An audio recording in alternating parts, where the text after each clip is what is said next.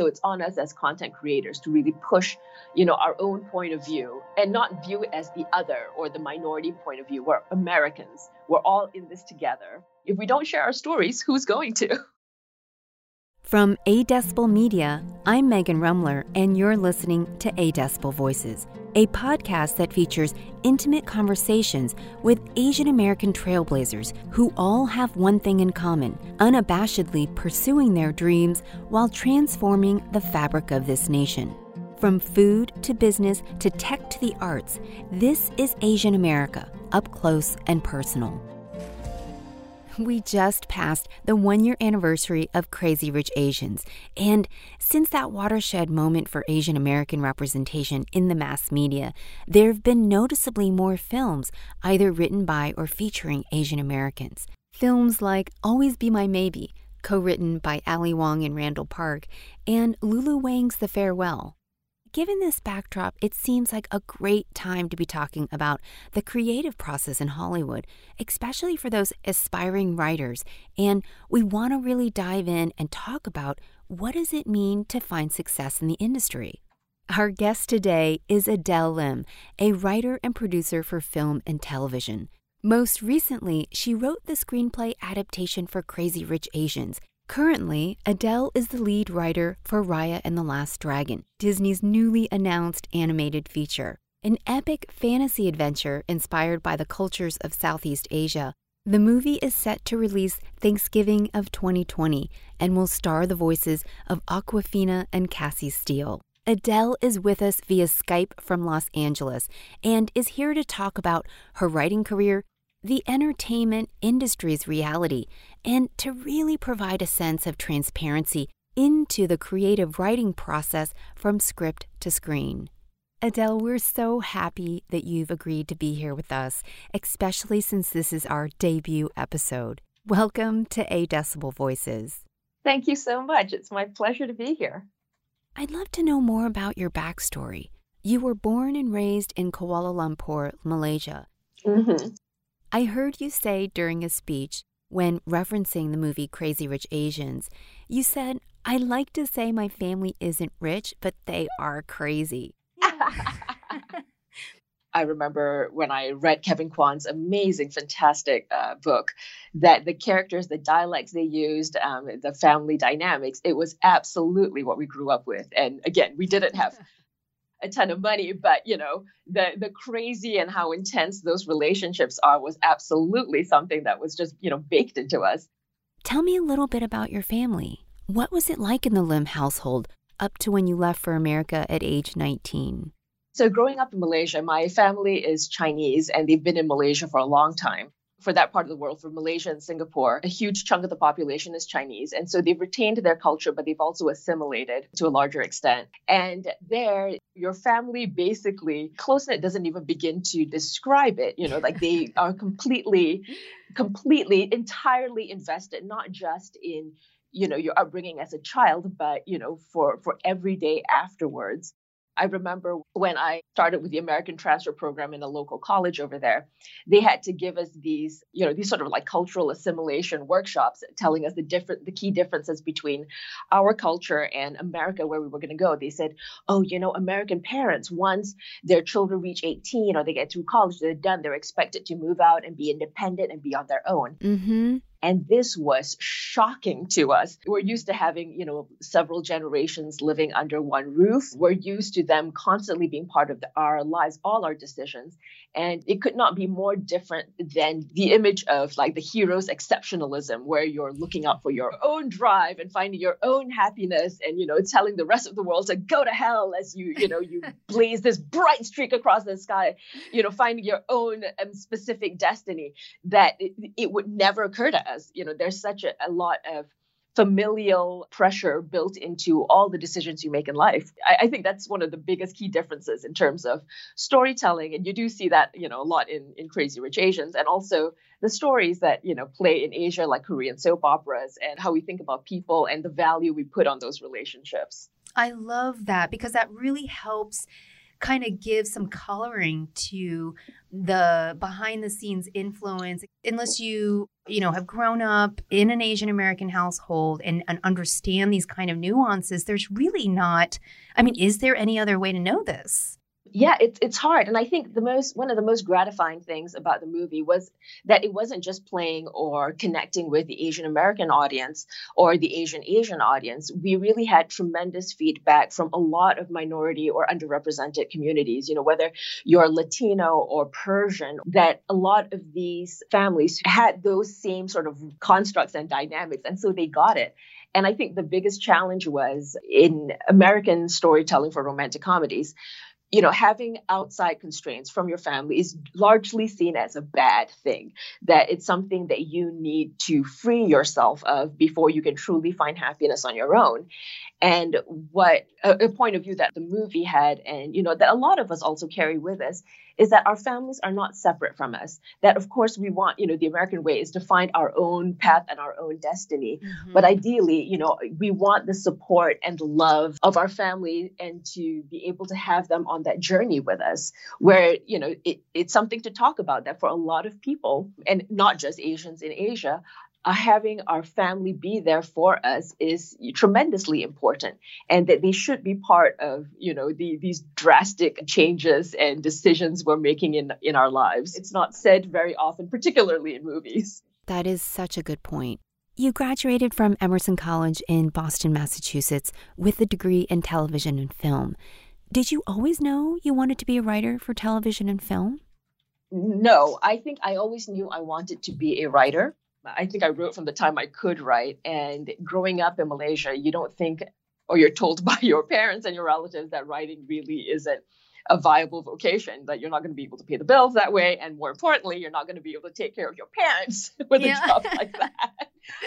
And that's another cultural thing, that most of my friends growing up there, and I think a lot of the Asian Americans here too, it's expected that, you're going to be sending a chunk of your paycheck to your parents, after you get out. It's just like a natural thing. And another example of how money is sort of an extension of love. We may not be as expressive about it in language or in gestures, but, weirdly, without it sounding too gauche, that, it really is a way we show affection for each other. Back to your question in terms of, growing up and whether or not I knew I was going to be a writer, I just assumed, I was going to be poor, honestly. I thought that to be creatively fulfilled, I'd be living in squalor in a hut writing books, surrounded by dogs. And my parents, who were both in advertising, said, well, listen, in advertising, you can be a writer, you can be a copywriter. So perhaps that's something you want to pursue. And so I thought that was going to be my career. And what I would do is on breaks from school, I'd go back to Malaysia, and my mother would have these pitches for these companies, and I would do the creative pitch. I didn't know what I was doing. Oh, it's insane that my mother had enough faith in me. Yeah, that's crazy. And I did have a lot of fun doing it, and there are a lot of similarities from copywriting and to writing primetime network television. But it was also enough to tell me early on that this was not what I wanted to do. I remember we had an account for baby formula, I think. And there's some culturally specific thing with Asian mothers and Asian families where they want fat babies. Who knew? So, as I'm pitching this, baby formula, I'm standing in front of this video of tremendously fat babies with this music, with this loud bass going boom, bada, boom. And again, making this sales pitch not based on science or what's necessarily best for your child, but, pushing this subconscious message of buy our formula and you're going to get a nice fat baby. And I remember thinking at the end of that pitch, what am I doing with my life? It wasn't until I met a boy in college, it always starts with a boy, who lived upstairs, and we were talking about what we were going to do after graduation. And I said, well, I'm probably going to go back to Malaysia and work in advertising. And he said, well, I'm going to drive out to Los Angeles and try to get a job writing for television. And even though I, technically knew that was something you could do, until you meet somebody who wants to do that, you don't really think it's something one does. And that sounded amazing. So what happened was, a long story short, after graduation, we jumped into his car, which was a beat up, terrible Dodge, put everything we had in it, and drove out to LA. It's that stereotypical story, but I think we had $300. Oh, I love it. That's great. And for people who are thinking of starting a career in entertainment, there is this perception that, oh, it's who you know, it's networking, it's all these things. And absolutely, those things are important. But I was terrible at networking. I'd only been in the country for about 2 years at that point. And so we really came out here with no money, not knowing anybody, and just trying to like hit the ground running as best we could. I mean, how did you have that courage? Like, where did that courage and bravery come from to take that huge leap of faith to move basically across the country to LA?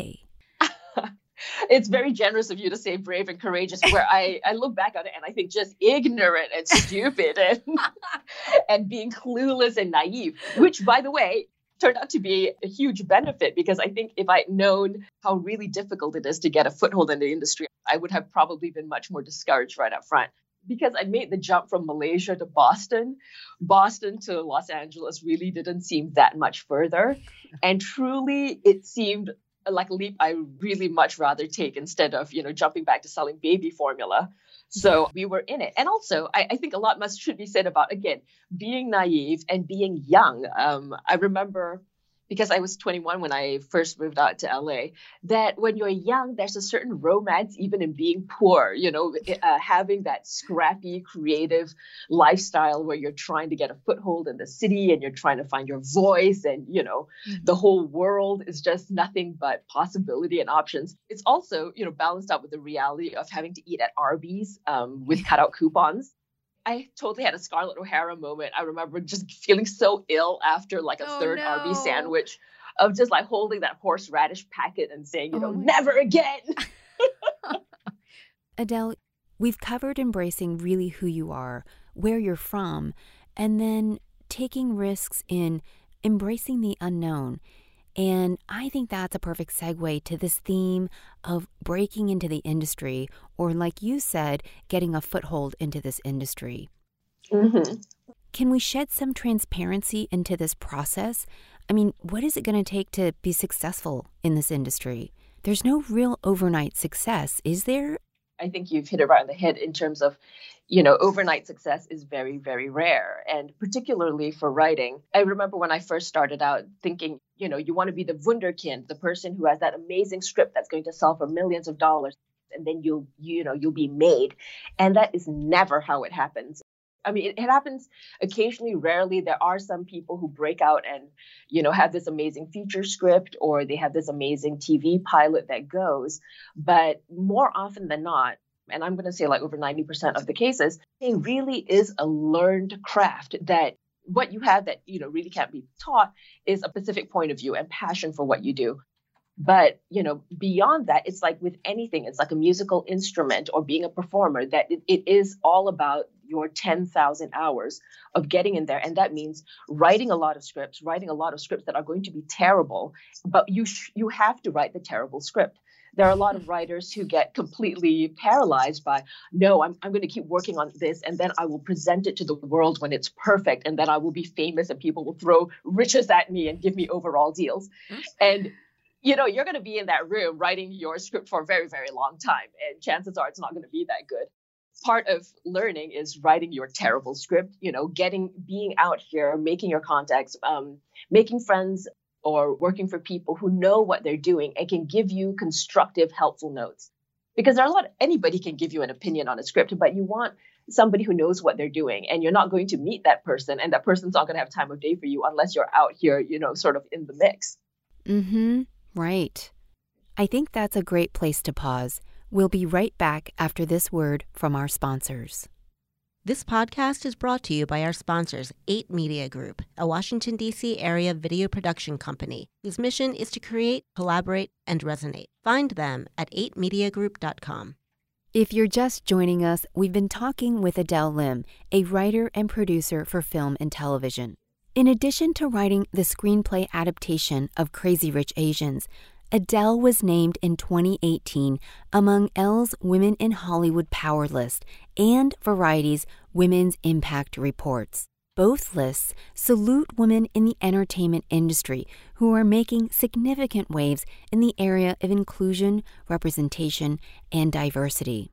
So, Adele, before the break, we left at the time when you and your partner decided to make the leap and move from the East Coast to Hollywood, and this began an arduous climb within the industry in your career at the time. Yes. As someone who's been in the industry almost 2 decades now, what top 3 things do you want aspiring writers to know about the realities of finding success in this business?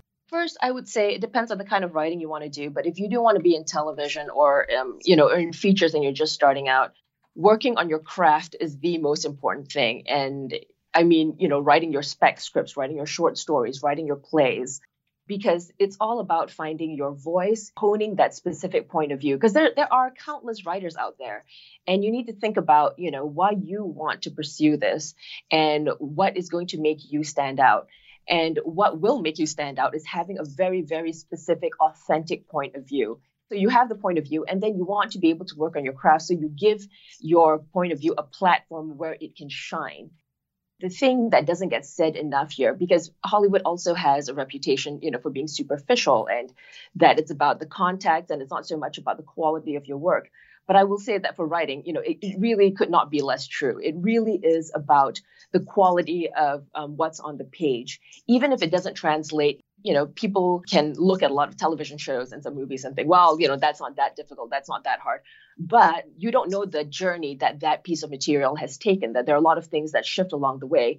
If you are trying to distinguish yourself as a writer, you want to be able to hand somebody a piece of material and not just have it be good enough, not just have it be, oh, well, I can see that this is an episode of NCIS. It needs to blow the roof off the place. It needs to excite the person who's reading it so much that they feel like they need to get invested in your career, that they are going to hand this piece of material to their representation.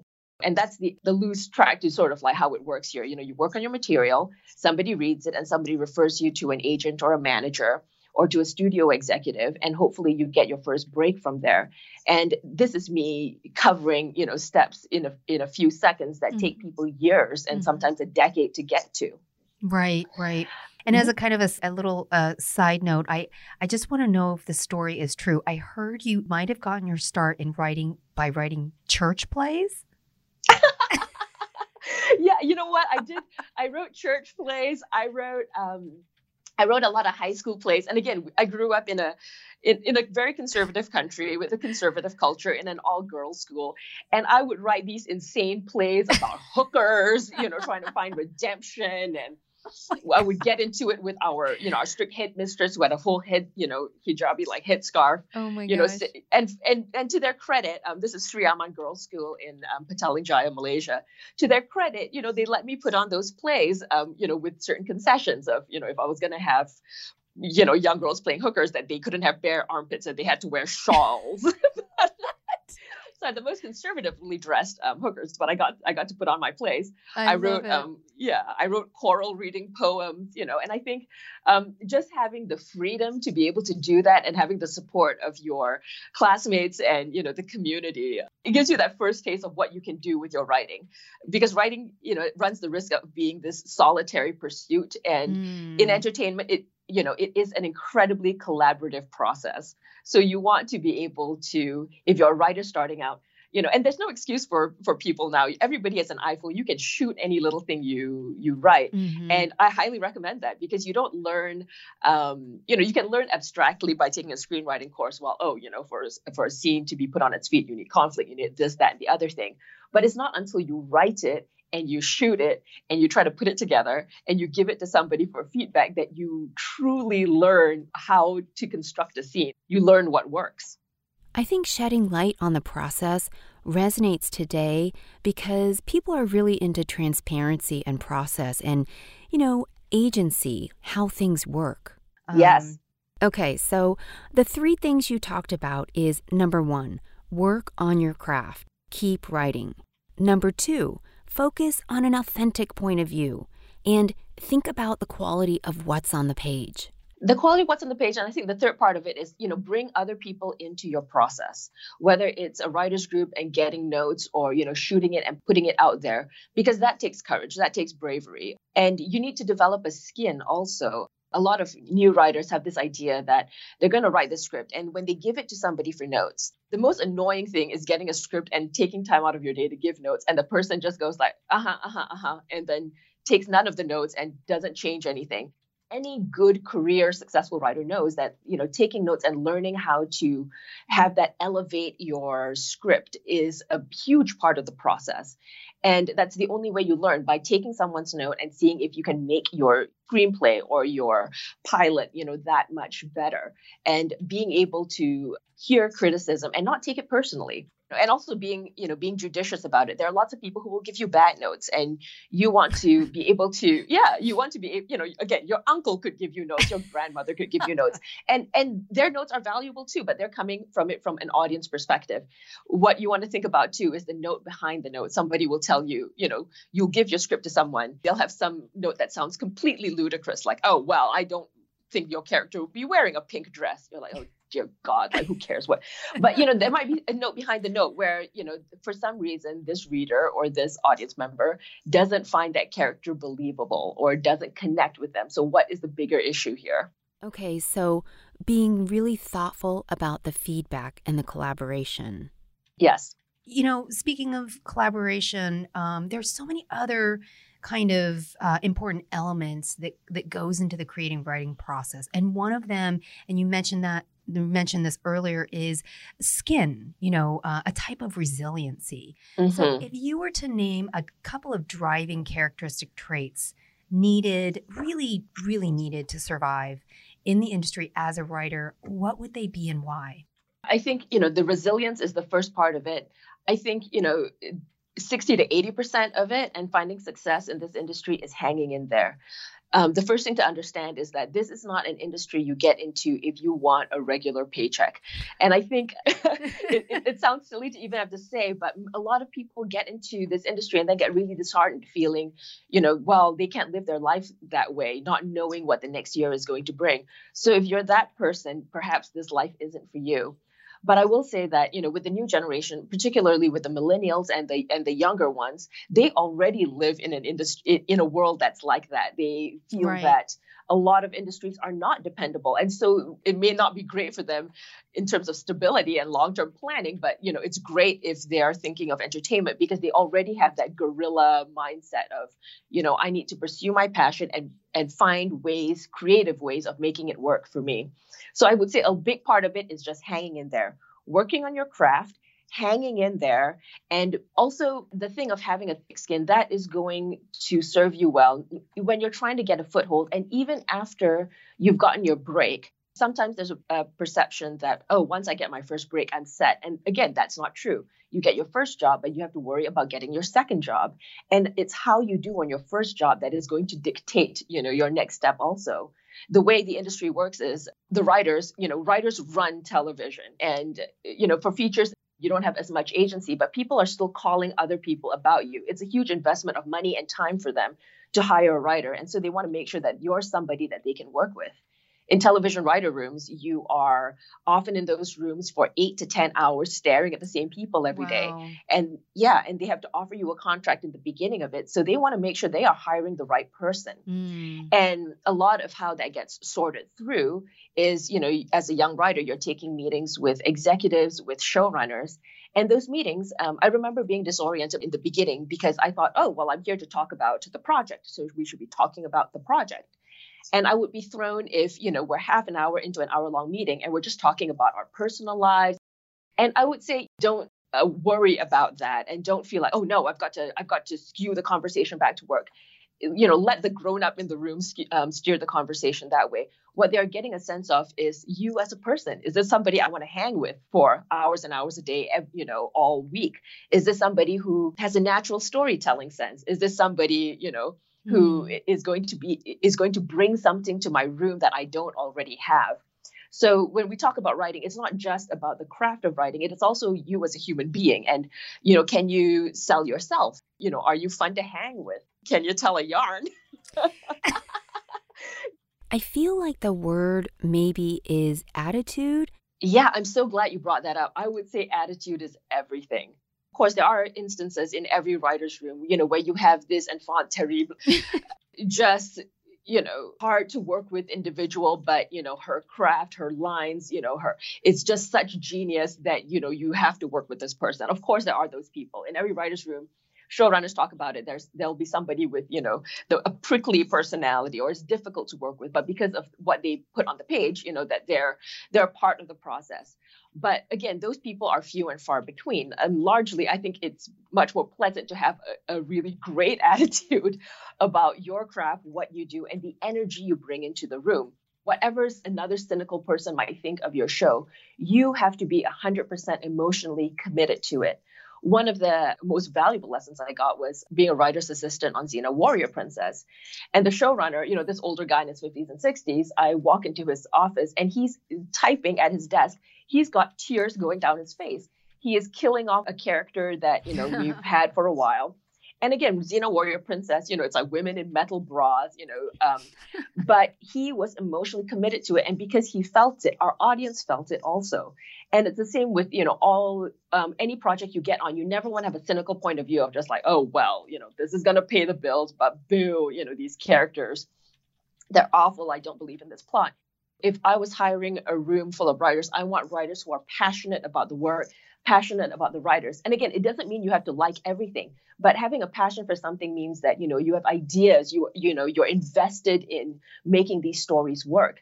And you also having a great attitude or being an open person.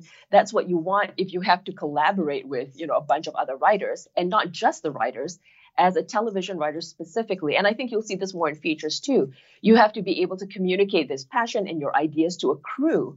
And even with a crew, somebody who is like, in charge of like throw pillows on set, there is a scope and a spectrum of how much, passion they can put into it. If they can get that enthusiasm and passion from you and a clarity of vision, it's more likely that they're going to put the effort into your scene and your episode. So it's going to translate on screen. You're going to have to work with directors. You're going to have to work with writers. And all these people that you interact with, there has to be a level of dedication and, belief in your work. So, yeah, I would say attitude is a huge chunk of it. I'm wondering if we can spend some time talking about something you had referenced earlier, and that was lending authenticity to your creative voice. It sounds really simple, but I would say I'm an amateur writer myself, and I find that super hard to do because it takes bravery to place value on your own life's experiences. 100%. That's very well said. And I think it also, even more so if you are a woman or if you're a minority, because the truth of the matter is, when we write for television or for film or why people want to get into the industry, it's because of movies and shows that we saw growing up. A lot of the time, those movies, those shows didn't reflect who we were necessarily. And so sometimes there's this idea that you have to write to that somehow your own story is not as valid as the mainstream narrative. And I've brought this up at a panel before, for a long time. I really did believe, and because that's how the industry was structured, that there was a gold bar for writing, and that gold bar really was a white male point of view, because most of the lead characters on network primetime shows were that. Most of the lead characters in features are that. Mm-hmm. Right. And if you look at, the writers for the top 100 grossing films of last year, 15% were written by women. 15%. That means 85% of those stories were being told by men. And a lot of them are like white men, and not just, and again, not to throw like all white men in the same category, because they're not. It's a very specific kind of man who had a certain education. And out here, it usually was a certain kind of guy who went to a certain prestigious, East Coast school. And so you begin to think that it is not just the gold standard, but it is the only standard. And what I think we've begun to realize, in the last, 5-10 years is that could not be more far from the truth. A lot of amazing shows and movies that have just completely exploded did so without the studio executives believing in it. It really was a writer, a director, having an authentic point of view, being brave enough to put it out there and say, you know what, I think the world is going to respond to this. And I think the audience is hungry for it. I think audiences are always a lot more sophisticated and open than executives and studios give them credit for, truly. Mm-hmm. It's not an exact science. A lot of times you're not going to know what is going to land with an audience because it reads a certain way on the page, but then you have the magic alchemy that happens with your director and your actors. But I will say that if you write from an authentic point of view, there are things you experience when you were growing up with your parents and you feel like, oh, this is just too insular, it's too specific to me. But if it is true and genuine, I guarantee you there is going to be somebody out there who, was raised in a completely different household, of a completely different culture or race. It was going to relate to that in terms of specificity and how much you lean into it, whether it's for something, like Crazy Rich Asians or a show like Private Practice, or it's, like 10/15, this amazing show with like Amaya Erskine on Hulu, where the more specific the experience you write about, first of all, the more appealing it is to an audience because they haven't seen something like that. We don't want to watch programming, to see a retread of something that we've seen before. We want something new, something amazing. And if it's true, there is going to be something in that story that will resonate with them. And it's having the faith that it will. Yeah. As you put it out there. And also, I think in the climate now, it's for us, the content creators, people who have a different point of view from what's been the standard mainstream point of view, to really sort of fight for that. I'll use myself as an example. I wrote for television all those years, but even in creating new shows and pilots before Crazy Rich Asians, I wouldn't even think of having a lead Asian American character because all the shows that were being picked up, that were being bought, did not have those characters. And you want to put yourself in a position to succeed. And now I think we're finally getting to the point where, you can't deny the numbers. You can't deny the box office results, that the audience is ready for it. So it's on us as content creators to really push, our own point of view and not view it as the other or the minority point of view. We're Americans. We're all in this together. And, if we don't share our stories, who's going to? All wise and practical and super helpful advice. It's been such a pleasure, Adele. Will you consider coming back on the show? I would love to. This was delightful. Thanks so much for having me. Adele Lim is a writer and producer for film and television. Most recently, she wrote the screenplay adaptation of Crazy Rich Asians. To date, the John M. Chu directed movie has become the highest-grossing studio-produced romantic comedy to hit the U.S. box office in over 10 years. Currently, Adele is the lead writer for Raya and the Last Dragon, Disney's newly announced animated feature. An epic fantasy adventure inspired by the cultures of Southeast Asia, the movie is set to release Thanksgiving of 2020 and will star the voices of Awkwafina and Cassie Steele. Are you a mom, dad, uncle, aunt, or caregiver to children in any way? If so, you'll want to tune in next week as we talk with Catherine Reynolds Lewis, an award-winning Washington, D.C. area journalist and certified parent educator, about the challenges of parenting year-round, but especially now as we head fresh into a new school year. Catherine is the author of The Good News About Bad Behavior, Why Kids Are Less Disciplined Than Ever, and What to Do About It. Be sure to tune in. Hey, it's Stacy here. Since we're a brand new podcast, we need your help. Send us your feedback. We want this podcast to be listener-centered and would love to hear from you. What do you like, not like, or wish you could hear more of? Is there an Asian American trailblazer whom you want us to interview? Tell us what you think. Call or text us at 202-599-3318. Leave your full name, contact info, age, and where you're from. Messages are recorded, so who knows, maybe you'll hear yourself on our show. Thanks for listening, and subscribe wherever you get your podcasts.